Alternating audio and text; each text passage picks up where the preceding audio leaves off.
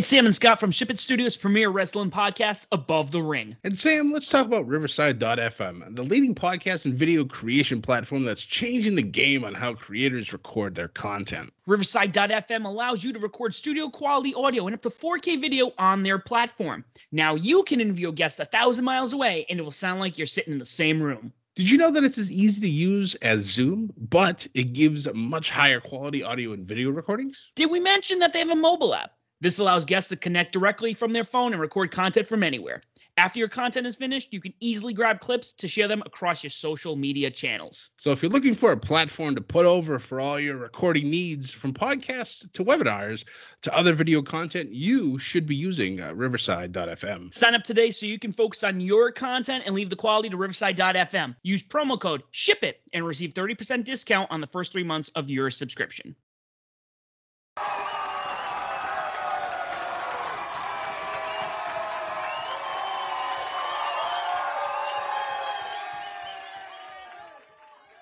Ladies and gentlemen, it's Monday, and you know what that means.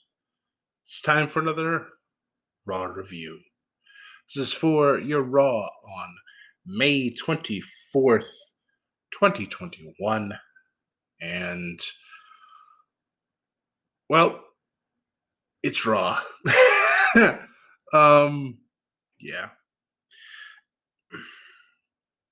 I don't really know what to say at this point. I mean, the show wasn't terrible, but you think when they start doing better, things are more interesting and they freshen up the matchups and they start building a storyline, and then all of a sudden they regress. It's like, take one step forward, 2 steps back with Raw. The last few weeks is essentially just been Monday night repeat matches.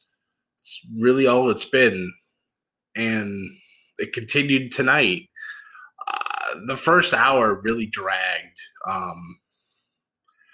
The last two kind of made up a little bit for it. But we'll just jump right into it. So, Raw kicks off, MVP in the ring, introducing the almighty WWE Champion, Bobby Lashley, with his new band of ladies, going Godfather style and changing them up every week. But, of course, with Drew always lurking, he makes his way out as well. MVP trying to continue the whole thing that Drew's being left in the rear view mirror, and addressing the whole situation with Kofi and how, none of this matters. And, Bobby's going to continue going forward and dominating everybody, et cetera, et cetera, et cetera. Drew obviously coming out, still completely obsessed with getting back his championship, or what was his championship. Basically stating that the only reason why Kofi won last week, essentially because of Drew, which then drew the ire of Kofi himself with Xavier Woods. Kofi saying that he could do it no matter what. He didn't need Drew's help. So Drew and Kofi kind of getting into it verbally, which leads to Adam Pearce coming from the back, making a match for tonight between Drew McIntyre and Kofi Kingston. The winner will take on Bobby Lashley at Hell in a Cell. So I'm like, all right, cool. We're starting to set up our matches for the pay-per-view for next month. That's great. All right, so we're off to a good start. Or so I thought. So that Kofi and Drew match actually kicked off the in action, and it was a great match. Everything was fantastic, obviously, until the end, where I was conversing with people on Twitter during the match, and a few of them had said, "Oh, it's probably end up being a triple threat, or this will end in some type of DQ or count or no contest or whatnot, and I was inclined to agree. I had a feeling, and lo and behold, that feeling was very true. Kofi did this ridiculous dive off the top rope, taking out Drew, who was right next to Bobby at MVP. Bobby ended up being collateral damage. So then MVP and Bobby both hit the ring and attacked both Drew and Kofi, causing said no contest. So at that point, we don't know who's going to face the champion. The majority of us thought, including myself, that, okay, we're going to end up having a triple threat match. They've been doing that a lot lately, so okay, we're just gonna go with it then. It is what it is. We trade out Braun Strowman and we put Kofi Kingston in instead. Okay. That's what we thought. But we'll see what happens. Up next, we had an interesting match. Earlier in the day, Charlotte and Rhea kind of getting at it verbally in the back. And Nikki Cross, of all people, wild Nikki Cross sighting had. Nikki goes, "That's all right. I could beat both of you. I have, full confidence in myself, and I know I can do it." Charlotte dismisses her, essentially stating, "I can beat you in 2 minutes, but you're below me, so whatever." She said, "But I'm sure Rhea could do it." And of course, now Rhea's like, "Yeah, of course I can." So we have a beat the clock challenge where Nikki Cross has to survive 2 minutes with the Raw Women's Champion, Rhea Ripley, or else she wins.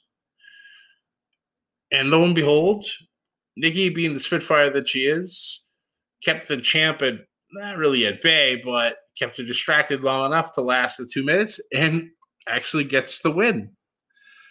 This prompts Charlotte to come down to the ring for her match next with Asuka, but of course takes a moment to laugh at the champ, and still at this point still completely dismissing Nikki Cross, which I feel is a mistake, because yes, I know ever since Nikki and Miss Bliss separated from one another, Nikki unfortunately has been kind of dropped by the wayside, which is very unfortunate, because her stuff when she was in NXT with Sanity was some of the best stuff that I've ever seen from a psychotic women's wrestler. It was just, it was good stuff. I really, truly appreciated it. And it's a shame that she can't continue doing that. But Nikki's trying to carve her own path, and hell, if stuff like this leads to her having more time down the road, more time on TV, then I'm all for it. Before we got into the match with Charlotte and Asuka, Adam Pearce had Drew and Kofi come into his office demanding something happen because of what had happened at their match earlier today. And Adam Pearce made it official for next week. They gotta quote unquote run it back, and we're gonna have Drew McIntyre versus Kofi Kingston once again, with the same stipulation: the winner faces Bobby Lashley at Hell in a Cell. A little later on, I'm going to say this now because it kind of goes with everything happening. Adam Pearce asked MVP and Bobby Lashley to come to his office. So after they get there, they were informed by Adam Pearce themselves, if either one of them interferes in the match or even shows up at ringside, they will be suspended for 90 days without pay. This will all but guarantee that this is going to be a one-on-one match between Kofi and Drew. I'm all for it. I hope it's the main event. But yeah, it's going to be good. I'm excited to see it. But going back now to the match between Charlotte and Asuka, again, another classic between these two. The chemistry these two have is unreal. And they know each other so well. And it was really good.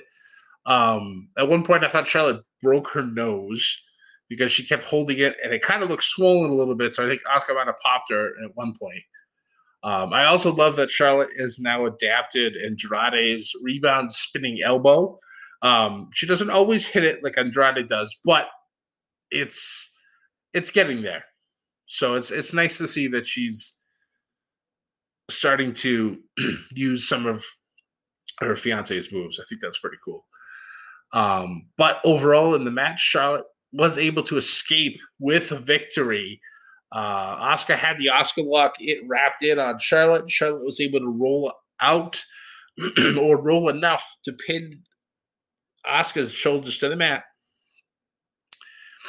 for another fantastic match.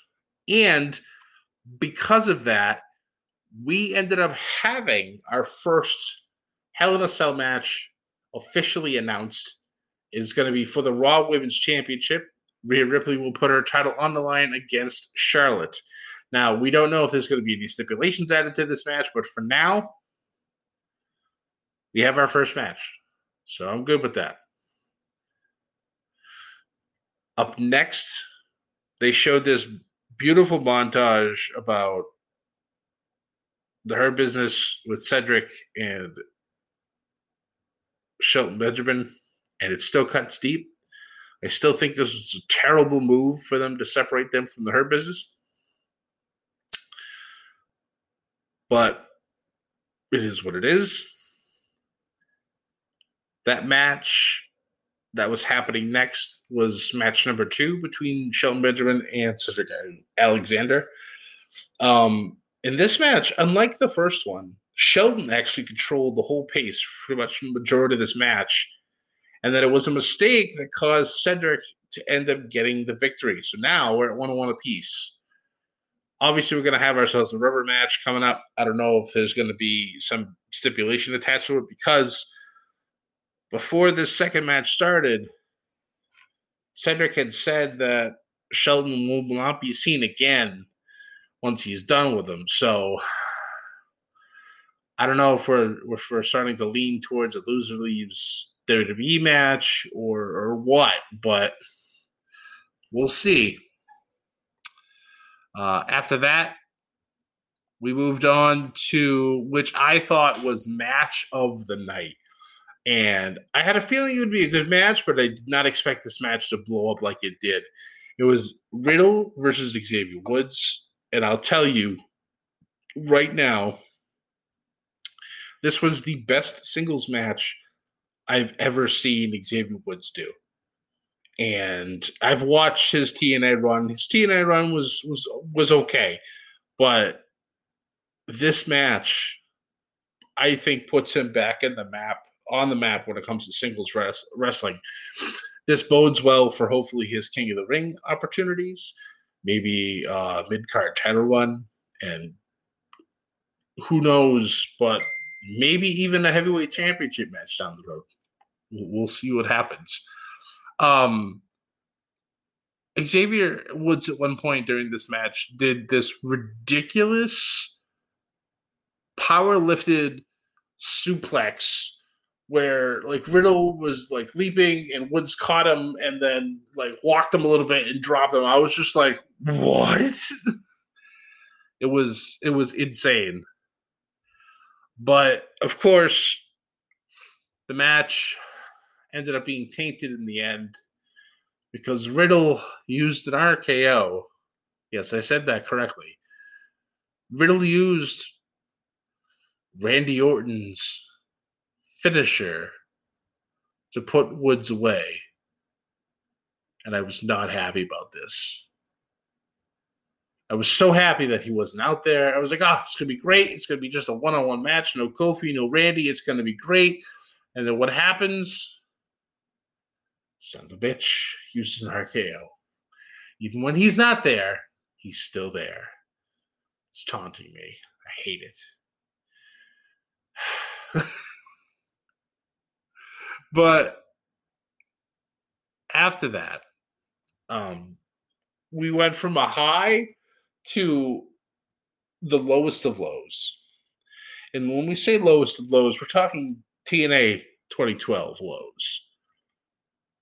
Jackson Riker with the help of Elias, pins one half of the Raw Tag Team Champions, AJ Styles.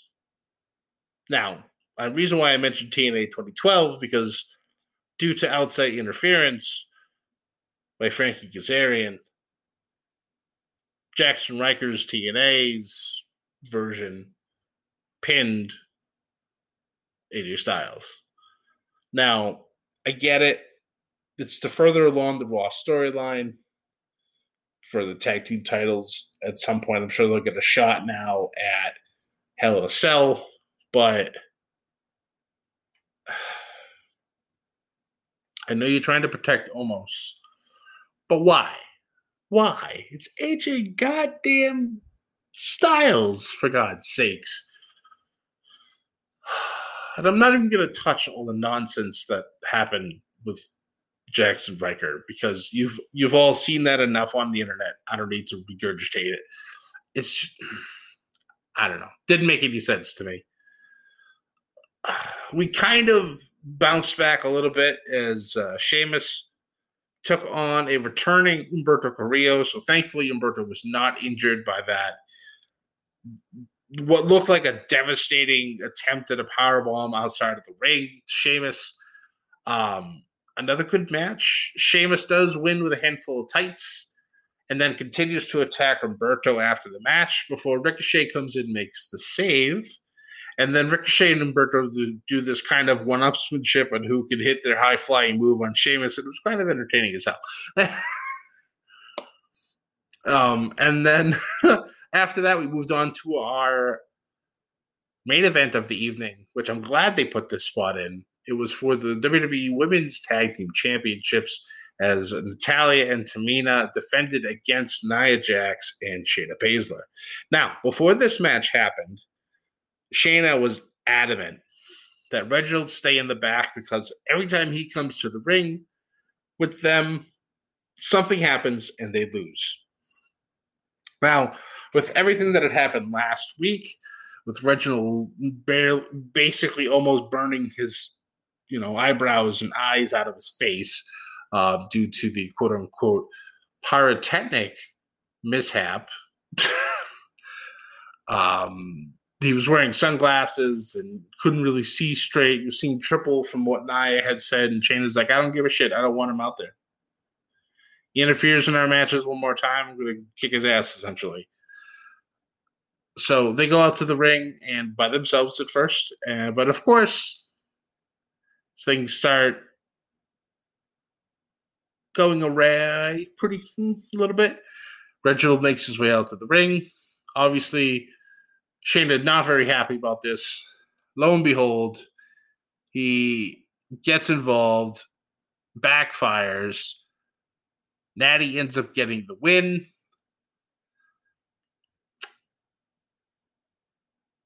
And I have a feeling that we all thought it might have been Shayna that Lily's been going after, but part of me thinks it might actually be Reginald now. Because as Shayna effectively kicks out Reginald, he starts to leave, gets about 3/4 of the way up the ramp, and then all the pyro in the front blows up. Reginald comes flying down the ramp, and Shayna ends up getting distracted. Natty able to get the pin. Champs retain, and they get out. Shayna at this point is infuriated. It just grabs Reginald, calls him son of a bitch, and then challenges him to a match next week. So all we have to say to that is, Rip, Reginald, it's nice knowing you. We'll see you. We'll see you after you're repackaged, sir. So I'm pretty sure Shane is going to kill you. But that was Raw. Like I said, there were a few low spots, some pretty good high spots as well. Of course, with Riddle, there's always a high spot, but that's beside the point. I give it a. I'll give it a B minus. I'll be generous today. I'll give it an 80. So I'll give it to B minus.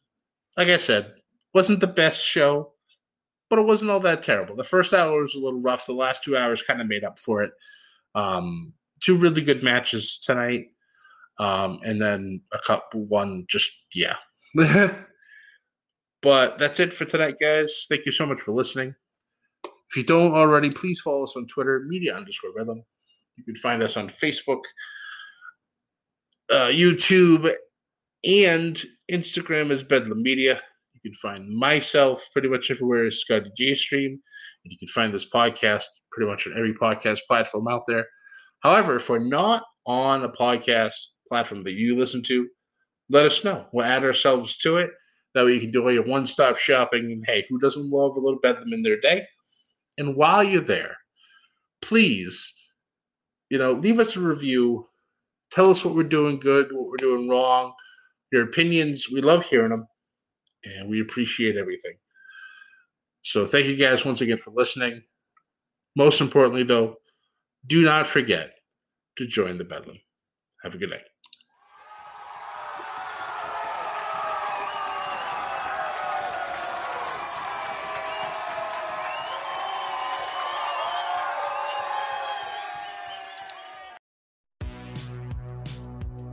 Welcome to the All 80s Movies Podcast. I'm Bill.